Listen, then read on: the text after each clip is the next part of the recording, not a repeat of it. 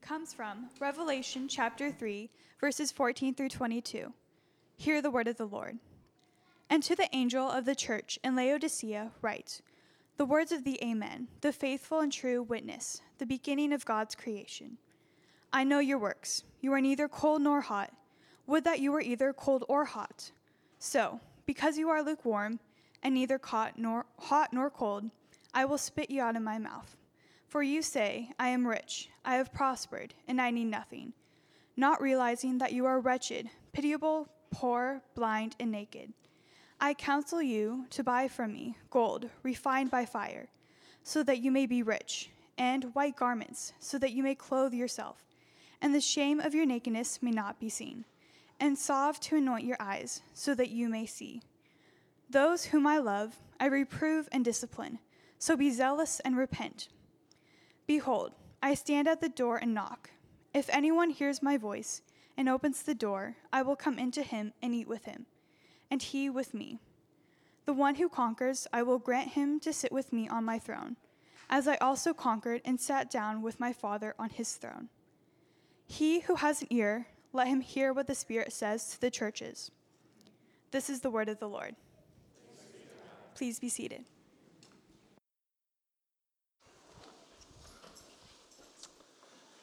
Let's pray together.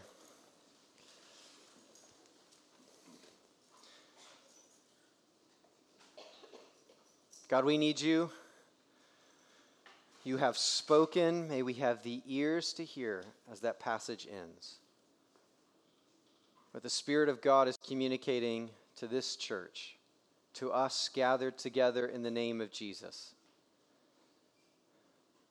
For we are so often self-deceived and blind to our own brokenness, and it is only by the work of your Spirit, whom you have sent and promised will convict our hearts of falsehood, of sinful behavior, ideas, and beliefs, and guide us into truth where real life is, where your life and life abundant, where your never-stopping love and life resides. By your grace and by your mercy, do what only you can do.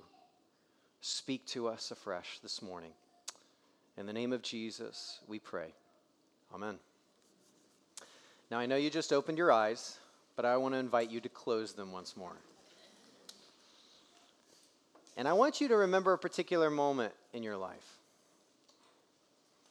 And before I tell you what moment to remember, I want you to pay special attention to how you feel when you're remembering this moment. I want you to remember back to the last time you felt so sick and nauseous that you threw up. Remember how your mouth began to water, how all 5 of your senses were locked into what was about to happen, and then there was the act itself, extraordinarily intense, your body convulsing. I know, right? Hang in there. Your body convulsing, trying to rid itself of sickness, leaning into survival mode, just trying to get back to a level of wholeness. Okay, open your eyes. We've all been there, right? You're like, why did we go there? Actually, I was there this time, at 4 o'clock this morning. My son came into the bathroom. I know, bless his heart, right? And first throws up on the floor. Then the toilet. It's never the toilet first. Just to be clear, it's always the floor and then the toilet. And it's like, oh, come on, buddy. There's the target. Dad, I'm about to, and you're like, oh. But we've all been there. And what's so striking about today's passage is that we are given an image of Jesus vomiting. And it's visceral. It feels sacrilegious to even say out loud because it's so earthy, it's so vulnerable. And the question we're left asking is, what could be happening in our world that causes Jesus to vomit in heaven? And the surprising revelation that we see in our passage is where we're going to lean in for our time this morning. Now, for the past 8 weeks, we have been walking through the first 3 chapters of the last book of the Bible, the book of Revelation, where the resurrected Jesus visits the Apostle John, and he has 7 messages for 7 churches in history. 7 churches there in the first century, strewn across the western part of modern-day Turkey. And in these 7 messages, Jesus has words of encouragement, he has words of exhortation, and words of correction. And while these 7 messages are written to 7 specific churches in specific time and place, they are meant to be heard across all churches, across all time. And so we too, as we've heard Jesus speak over these past 7 weeks, and as we hear him speak afresh today, we are invited to hear, as Jesus invites you and I and us together to be a church for the end of the world, a church expectant upon his return, a church looking forward to what Jesus will do when he comes back and he puts the world upside down, or rather right side up. And when we look at the church of Laodicea, as we heard the passage read for us this morning, what we discover is that when we stop, the church can make Jesus sick. And like any good physician, we're going to do some work to understand the cause of this turmoil. We're going to do some self-diagnosis as to whether or not this is true in your life and mine, in our life as a church. And then we're going to look to a cure. So a cause, a diagnosis, and a cure. Sound good?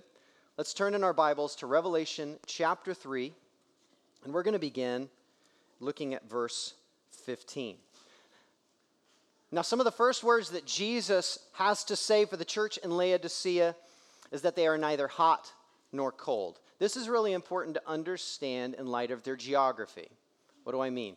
Well, the church in Laodicea, or Laodicea, the city in of itself, was along the Lycus River. And there were 2 other cities that were fairly proximate to Laodicea. 2 cities. One, if you go up to the north, is by the name of Hierapolis. And it was well known for its jacuzzis. It's hot springs, hot tub time machine, all of that. All of that comes from Hierapolis. You didn't know it.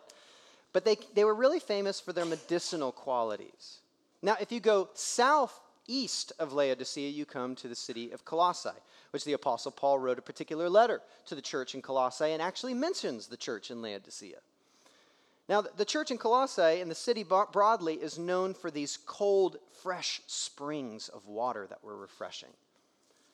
But when you look at Laodicea, its water is notoriously disgusting. You see, the Lycus River was so muddy that it was undrinkable. And so the only source of water that the city of Laodicea had was from Hierapolis, some 5 miles away via aqueduct. By the time it actually arrived to Laodicea, it was lukewarm and something you couldn't stomach. And what Jesus is saying here is that, man, you are just like your water, church in Laodicea. I wish you were hot and helpful like Hierapolis, or at least I wish you were cold and refreshing like Colossae. But instead, you're just lukewarm, and your tepid faith is something I can't stomach. It's kind of like coffee. I was trying to think what's a little closer to home for me. I don't think of tepid water, but I think of tepid coffee. Like you want coffee to be really hot. It's like you cozy up next to a nice hot cup of coffee like every morning. I actually care less about the coffee and more just about the heat holding something, That's nice. Or, a cold brew coffee on a hot summer day right after a long run. Ugh, that's great. But if coffee is lukewarm or room temperature, gross me out the door, I'm throwing that stuff away. Even when you try to put it back in the microwave, it just feels a little stale. I'm sorry, I'm a snob. It's the way it works out. Well, what Jesus is saying here is that he's given this church the taste test. And it's causing him to vomit. Now, in BDAG, so that's a scholarly work of 4 particular scholars who have done work in Koine Greek, the common language of the day in which the New Testament is written. They actually give the lexical range for the word that we see there in verse 16 when Jesus says, I will spit you out of my mouth. It's really a sanitized way of saying, I will vomit you out of my mouth. So why is Jesus responding this way and calling their faith disgusting? Look with me now at verse 17. For. Now, right, Gabe, you just got one word out. Hang with me. This word for right here is the Greek word hati, okay? And it is a conjunction pointing to the cause. So Jesus said, I'm about to vomit you out, and here's the reason, Why?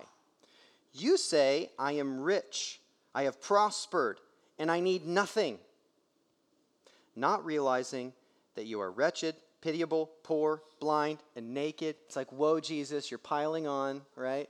This is getting really intense. But don't miss this. Here's the reason. Here's the cause for Jesus' nausea. Self-sufficiency always makes Jesus nauseous. This self-sufficient attitude makes Jesus nauseous.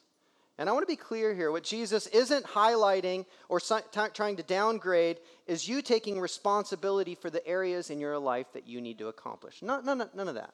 Instead, he's talking about a DIY faith. You've watched the YouTube videos, and Jesus, I've got it, right? It's this idea that I can navigate my life, and I'll be just fine even if Jesus never comes back.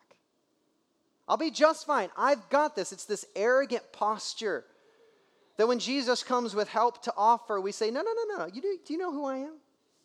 Do you see what I've done? Do you see what's happened in my life and still see where I am? I've got cash in my pocket. I've got my own niche of prosperity. I'm not the someone who needs help. I'm the someone who gives help. And really, this is the posture of every Laodicean in this time period. They were the people who didn't want to receive help from anyone. They were the people who gave help. Case in point, in 60 AD, a massive earthquake riddled the lands and brought massive destruction. And the emperor of Rome at the time said, hey, I'm willing to send you some imperial disaster relief. And they rejected it, saying, hey, we got it covered. We've got amazing medical and textile industries. We can cover our costs. And what's so astounding is that their reconstruction project after the destruction of the earthquake, the city was more beautiful than it was before. So they had this self-confidence, and all they had to do was look at their city for validation. You see, we don't need anyone's help. We help ourselves, and that's good enough. And the Christians in Laodicea have been drinking the water. And they take this posture of self-sufficiency and try to mingle it with their faith in Jesus. You see, they committed one of the most common errors in faith that you and I so often commit. They looked at the stability of their lifestyle as the litmus test of their faith. We've got money, we've got good medical care, I've got material possessions, I'm independent, therefore God must think I'm good. In the same way that every Laodicean in that city felt like they needed no help from Caesar, now the church has taken on the posture of their surrounding city without even realizing it and saying, you know what, Jesus, we don't need your help. We've got this. And what's so astounding is it may seem absolutely absurd when we hear this off of their lips, but you and I can so easily begin to think, believe, and act this way without even realizing it. I actually think this is one of the most relevant passages. This is one of the most relevant letters for the church in the United States. Because listen, we find ourselves in a country where our theme song is basically Beyonce's Me, Myself, and I, right? Some of you don't know it. Look it up later. Don't watch the video. Trust me, okay? I Googled it and I was like, should I announce this? Yeah, why not? Just don't look up the video, okay? We live in a culture where we don't just see self-sufficiency as a value. We celebrate it as a virtue. We know a business is finally successful when it's reached that marker of self-sufficiency. The stories that we love to tell are what? The rags to riches stories, that no matter the circumstances that surrounded that individual, they pulled themselves up by their own bootstraps, were self-sufficient, self-reliant, and look what they made of themselves. And it's usually followed with the tagline, and so can you if you just try hard enough.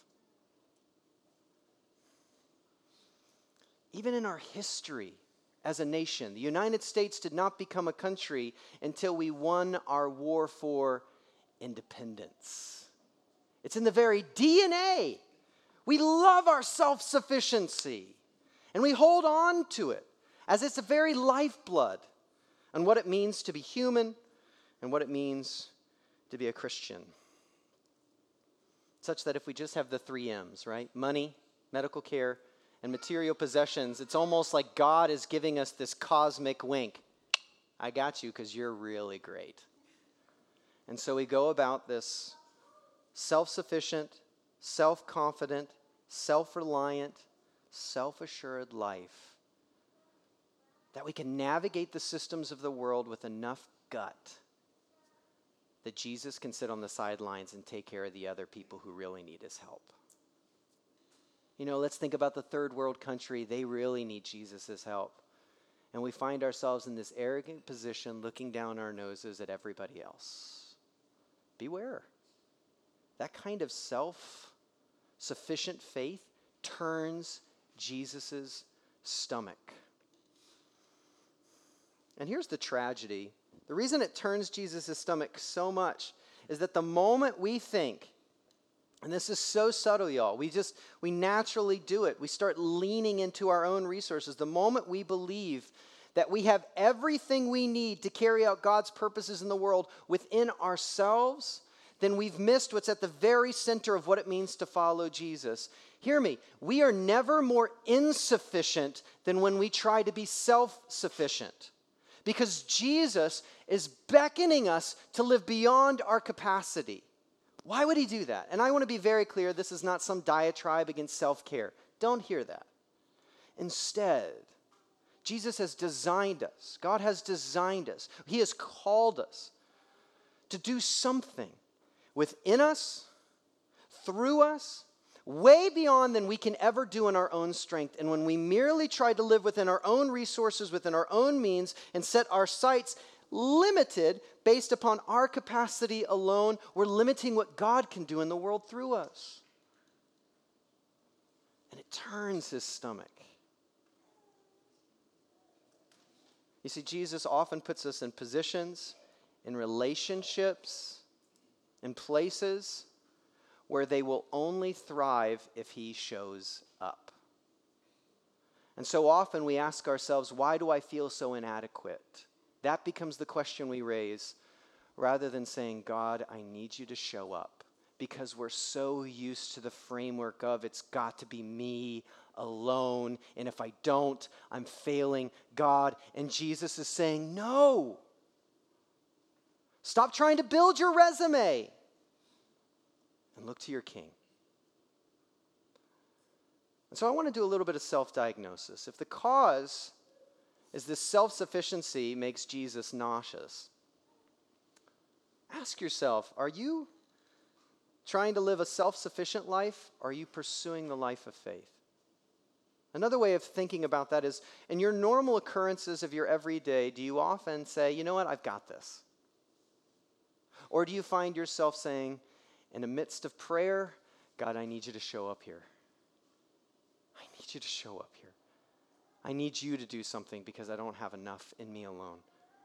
I know you've got something bigger here than I can accomplish on my own. God, I need you to show up here. Another way of doing this is I want you to look back through your past. Think about your past and think, when was the last time you were desperate for Jesus to intervene?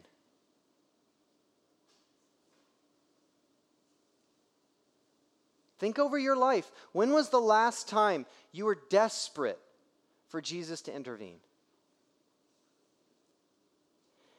If you can't think of a single moment or approximate moment, a different question we might need to ask is, where are you compromising? You see, scholars agree that the only reason that Laodicea and the church in Laodicea felt like they were self-sufficient was because they had compromised in their worship towards the false gods in order to avoid persecution and cost in their faith. Jesus comes with extreme words of correction here. You know where he doesn't come with words of correction? Remember, we've walked through this just as a way of review. Smyrna, where from the rest of the world they looked poor, but Jesus says, you're rich. Philadelphia, who has little power, but Jesus says, I'm going to do something astounding through you because both of you have chosen to not compromise to the systems of injustice and worshiping the false gods. And while it has come with great cost, you are mine and I'm going to work through you. But Laodicea, You think you've got this all together. The only way that's possible within the systems and the structures and the trade guilds of the day is through compromise. What about you? Let's do just a little bit of dissecting here with a couple case studies.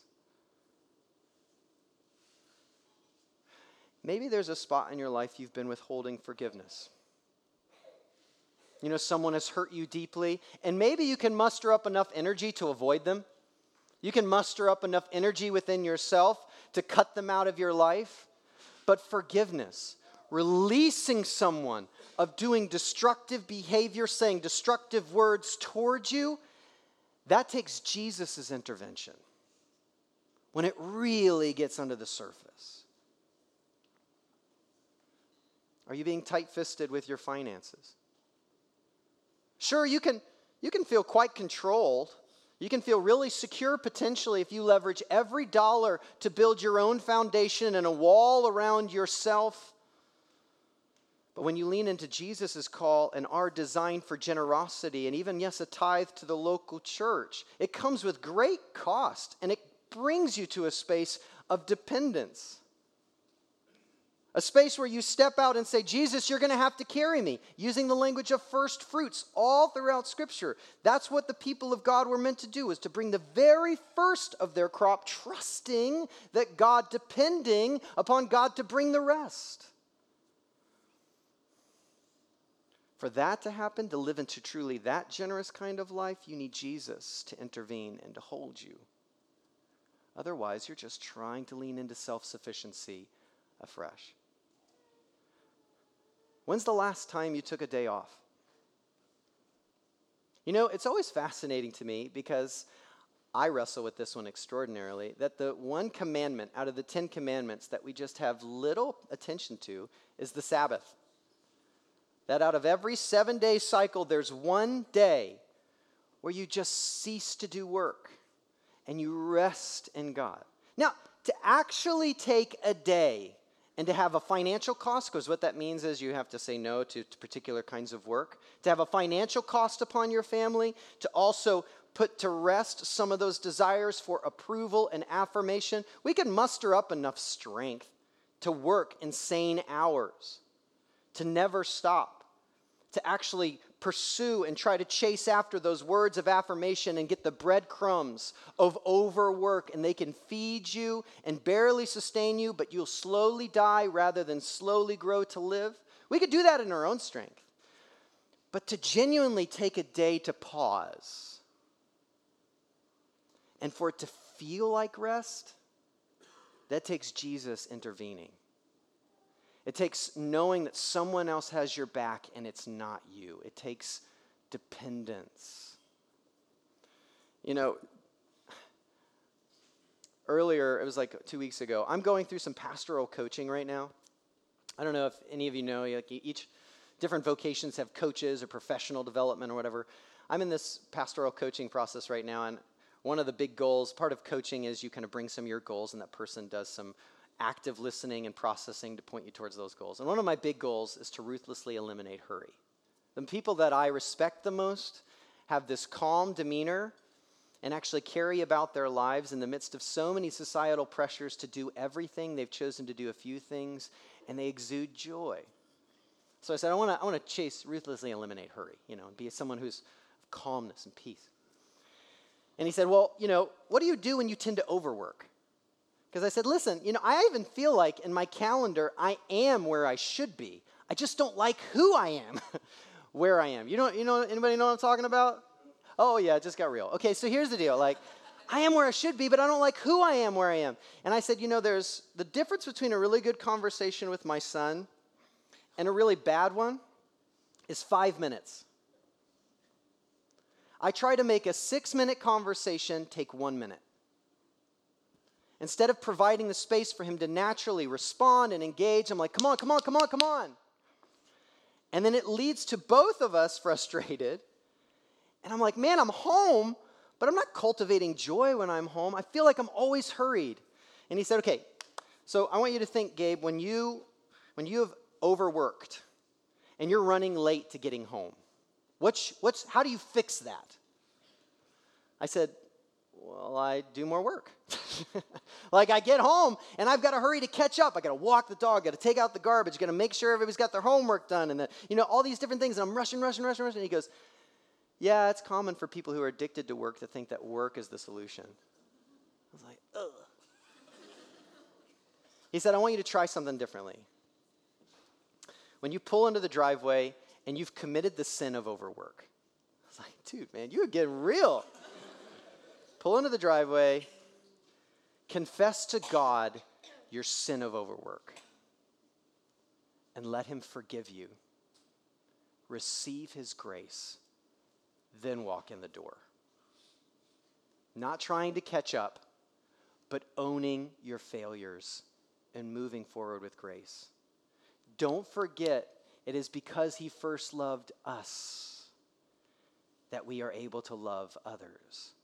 And if you're never receiving that full grace, being dependent upon his grace, you'll never be free to rest where you are. I looked him dead in the eyes and I said, this is going to be one of the most shameful things I've ever said as a pastor, but I've never thought about that. He goes, yeah, you're addicted. That's okay, You're addicted to work.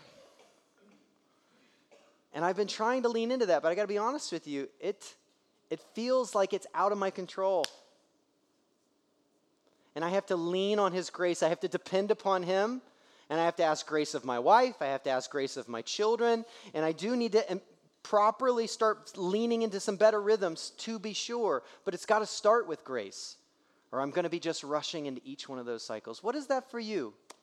That's for me, where I'm leaning into his dependence, rather than just trying to fix all of my problems, laying upon his grace to heal me, to make me whole. Now, for some of us in here, you may be thinking, well, Gabe, to be honest with you, there might be a few things, but I think it's working for me, and I don't think I need Jesus to intervene right now. The hard reality is that Jesus' intervention isn't an if reality. It's a when reality. He may allow for a season for us to pursue our sin and worship our idols and allow destruction to slowly erode our life and our joy, and even allow by his mercy pain to wake us up from our malaise. It's because his discipline and his reprove, as we see in verse 19, it's because he loves us too much to let us destroy ourselves in the end. He wants what's best, even if we don't want it in the moment. And so when we're arrogant and we think we're high and we're mighty, Jesus sees us for who we are.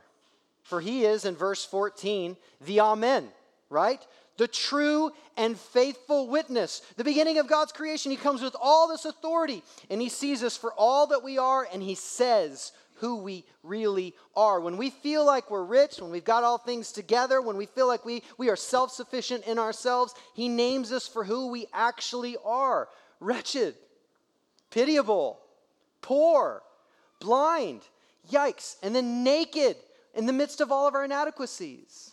And he's like, I love you still. I see you, but I still love you.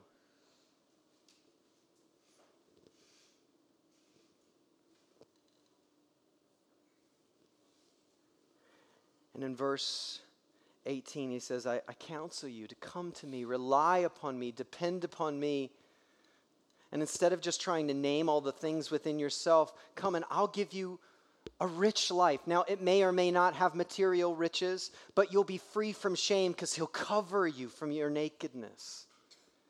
And he'll open your eyes, heal you from this distorted way of seeing the world to finally see the world as it ought to be, the way it is, in his love and his compassion as he makes the crooked path straight and guides you to a life with him, dependent upon him, rather than isolated with this faux intimacy, trying to convince ourselves that God is with us when we're just trying to be with ourselves alone. You know, there's a really great Christian thinker, John Stott, who died back in 2011. In his farewell book, The Radical Disciple, He says, one of the most crucial distinctives of a mature Christian. What we would think is like when you get older, as an adult, you gain your independence from your parents, right? That's a sign of kind of adulthood and maturing. But what's so ironic about the Christian life is that one of the clearest distinctives of a mature Christian isn't independence, but dependence upon God and, yes, upon one another. For Jesus and his church cannot be divorced, but are intimately wed together. So what do? If we're doing a little bit of this diagnosis work of our own self-sufficiency and maybe these areas of our life in which we're trying to rely on our own strength rather than God, what can we do? Well, the answer is not try to dig ourselves out of our own pit. Instead, the cure is open the door. Open the door. The image given here of us and our self-sufficiency is basically like we're in this beautiful house. But when you get inside, it's dark, it's dank, we're naked, we're wretched, we're poor, we're pitiable, we're dirty, and we're just curled up in the corner. And we've locked the door so that no one can get in. Because if we actually admit that we need help, what we're admitting when we say that, hey, I need help, I can't do this, is that somehow I'm not good enough, I'm not worthy of anyone's love, so everyone should just leave me alone.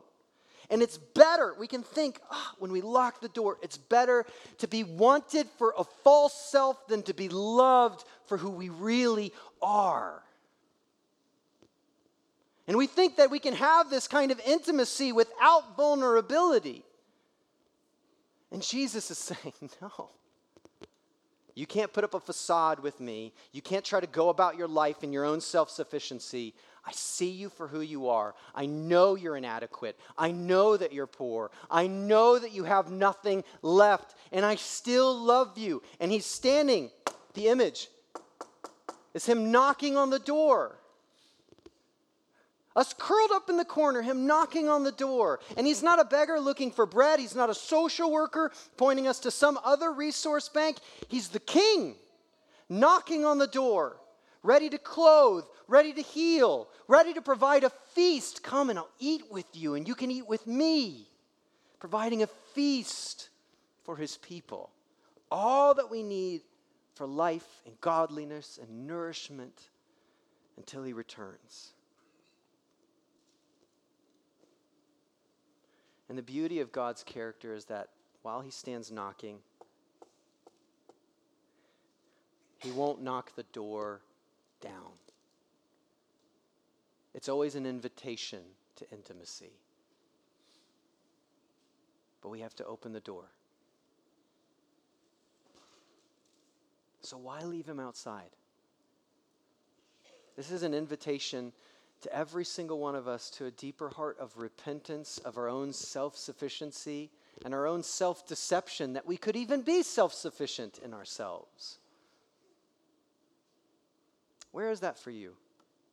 Because listen, opening the door, Jesus won't stand there in the opening.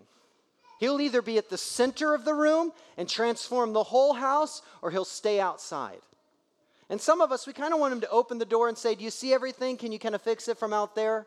That'd be really nice. Just throw the food in. I'll get it. You know, I don't know what that was. But Jesus is like, I'll either stay outside or I'll bring the whole meal. I'll organize the dining room furniture. You've got to let me be king in your house, not just a guest. And so I ask us this morning, for every single one of us, is Jesus at the center or is he outside? There's no neutral ground. And maybe you're here and you've been wrestling with the Christian faith. You wouldn't say you're a Christian. You've been kind of toying with, okay, who is this Jesus? What does he want from my life? One thing that is abundantly clear across the pages of Scripture is that he wants your best. And you have to be tired of trying to hold yourself up. You have to be tired and just, frankly, exhausted from trying to define yourself and find fulfillment in all these other things. And maybe you've let these other things come in the center of your life and you feel them beginning to erode. That's why you're here. Hear the good news. Jesus sees you for who you are. And he isn't daunted by who you are. He sees you for who you are, and he went to the cross for exactly who you are. And he says, I love you no matter what you bring to the table because of who I am. And he went to the cross and he died for our sins and all of our wretched things that we've done, whether in public or private, the things that only you know. There is no sin so horrendous that cannot be covered by the blood. If the blood does not cover it all, it covers nothing. And he's paid our penalty. And he longs to give you a feast, to know you and to be known by him, and in this intimacy and walk with God, your creator. And here's how it starts. If you're here and you've yet to give your life to Jesus, and you're ready to surrender that self-sufficiency and allow God to carry you afresh and to feed you and to nourish you, it starts with this first act of dependence, the act of prayer. A place where you admit that you are broken and cannot sustain yourself, that you are someone who has sinned against God. Then B, you believe that Jesus is exactly who he said he is, the Son of God who died on the cross for our sins, and his death was sufficient, and he rose again. And then you C, commit to him, to follow him in every aspect of your life, because you trust that someone who would die for you, knowing who you are and knowing who he is, that wherever he's leading you, it's for your good.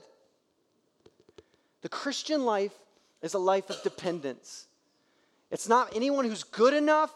It's not the people who've got their lives together. No, the people of God have always been wretched and beautiful because we're beautiful because he loves us.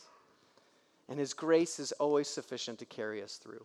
It begins with that simple moment of prayer, admitting, believing, and committing.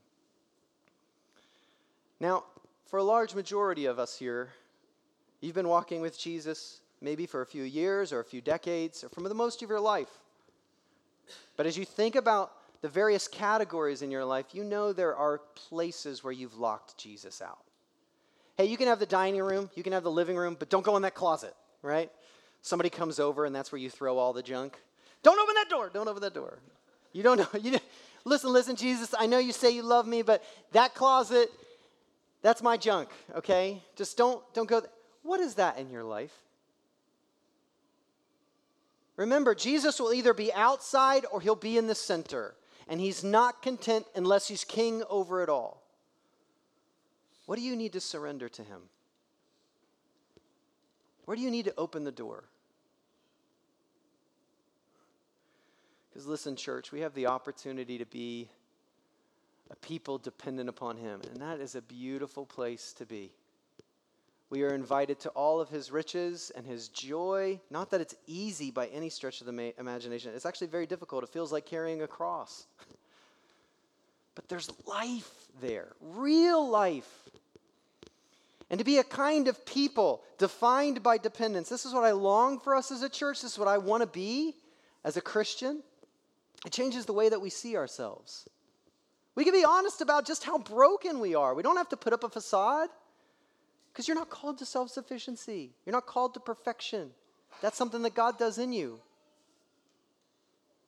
We see ourselves differently. We come with a God confidence and a Christ-like humility in every sphere in which we find ourselves, whether we're gathered together in the name of Jesus or scattered across our various vocations and callings, when you're with your friends at happy hour or your family around the dinner table, wherever it is. We have a transformed view of ourselves, seeing it through his lens rather than our own bootstraps. And it changes the way that we see others, too. Such that when we see someone who has a robust bank account and seems like their life is fairly steady, we don't instantly assume, how are they ever going to believe in Jesus? Or that Jesus must be really proud of them because look at their life. No, we start to ask the question, I wonder if they do know Jesus. Because just because somebody has a steady income and a reliable lifestyle doesn't mean God is excited about what's going on in their life. And when we see someone struggling through various situations in their life, our first thought shouldn't be, man, if they would only learn. Maybe they're actually leaning into dependence upon God, and God's allowing them to be in this space of learning for him to carry them through, and also be an opportunity for the church to come around.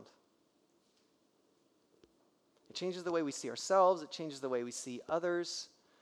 It changes the way we see commands in Scripture. Instead of saying, well, that's impossible.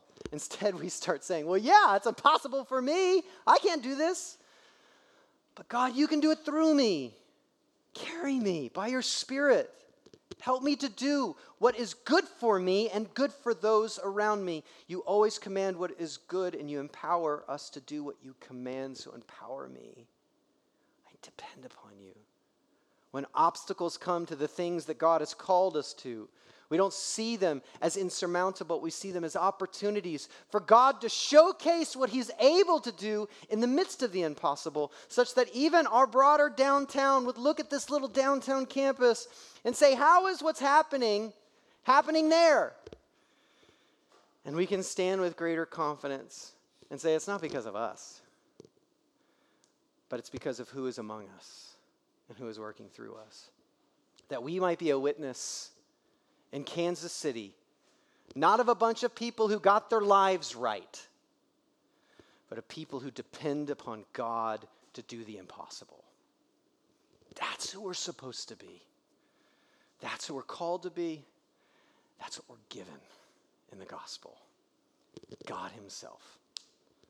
So let's be a people who expect God to show up every day. Let's be a people who depend upon him. Let's be a people who pray.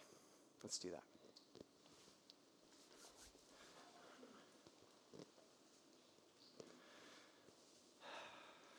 God, we sang about it earlier.